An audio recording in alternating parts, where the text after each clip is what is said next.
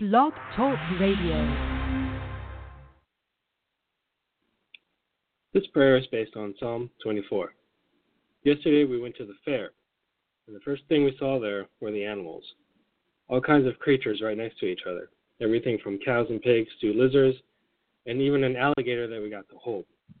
These creatures were made with a purpose, just like us. Every animal on the farm serves a need. Chickens lay eggs so we can eat. Cows produce milk so we can drink. Nature is not a random thing. It is strategy that was designed by the Lord for us.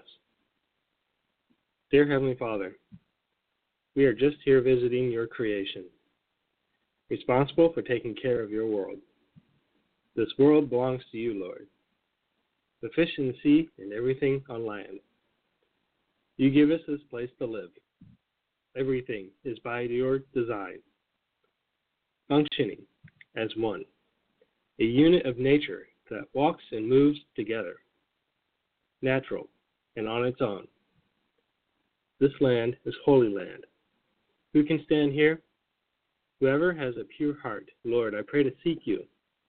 This generation needs you. Open the doors and the windows to let him in, the King of everything. Lord, I ask for your guidance and direction. I ask for wisdom and strength. I pray for open doors and opportunity.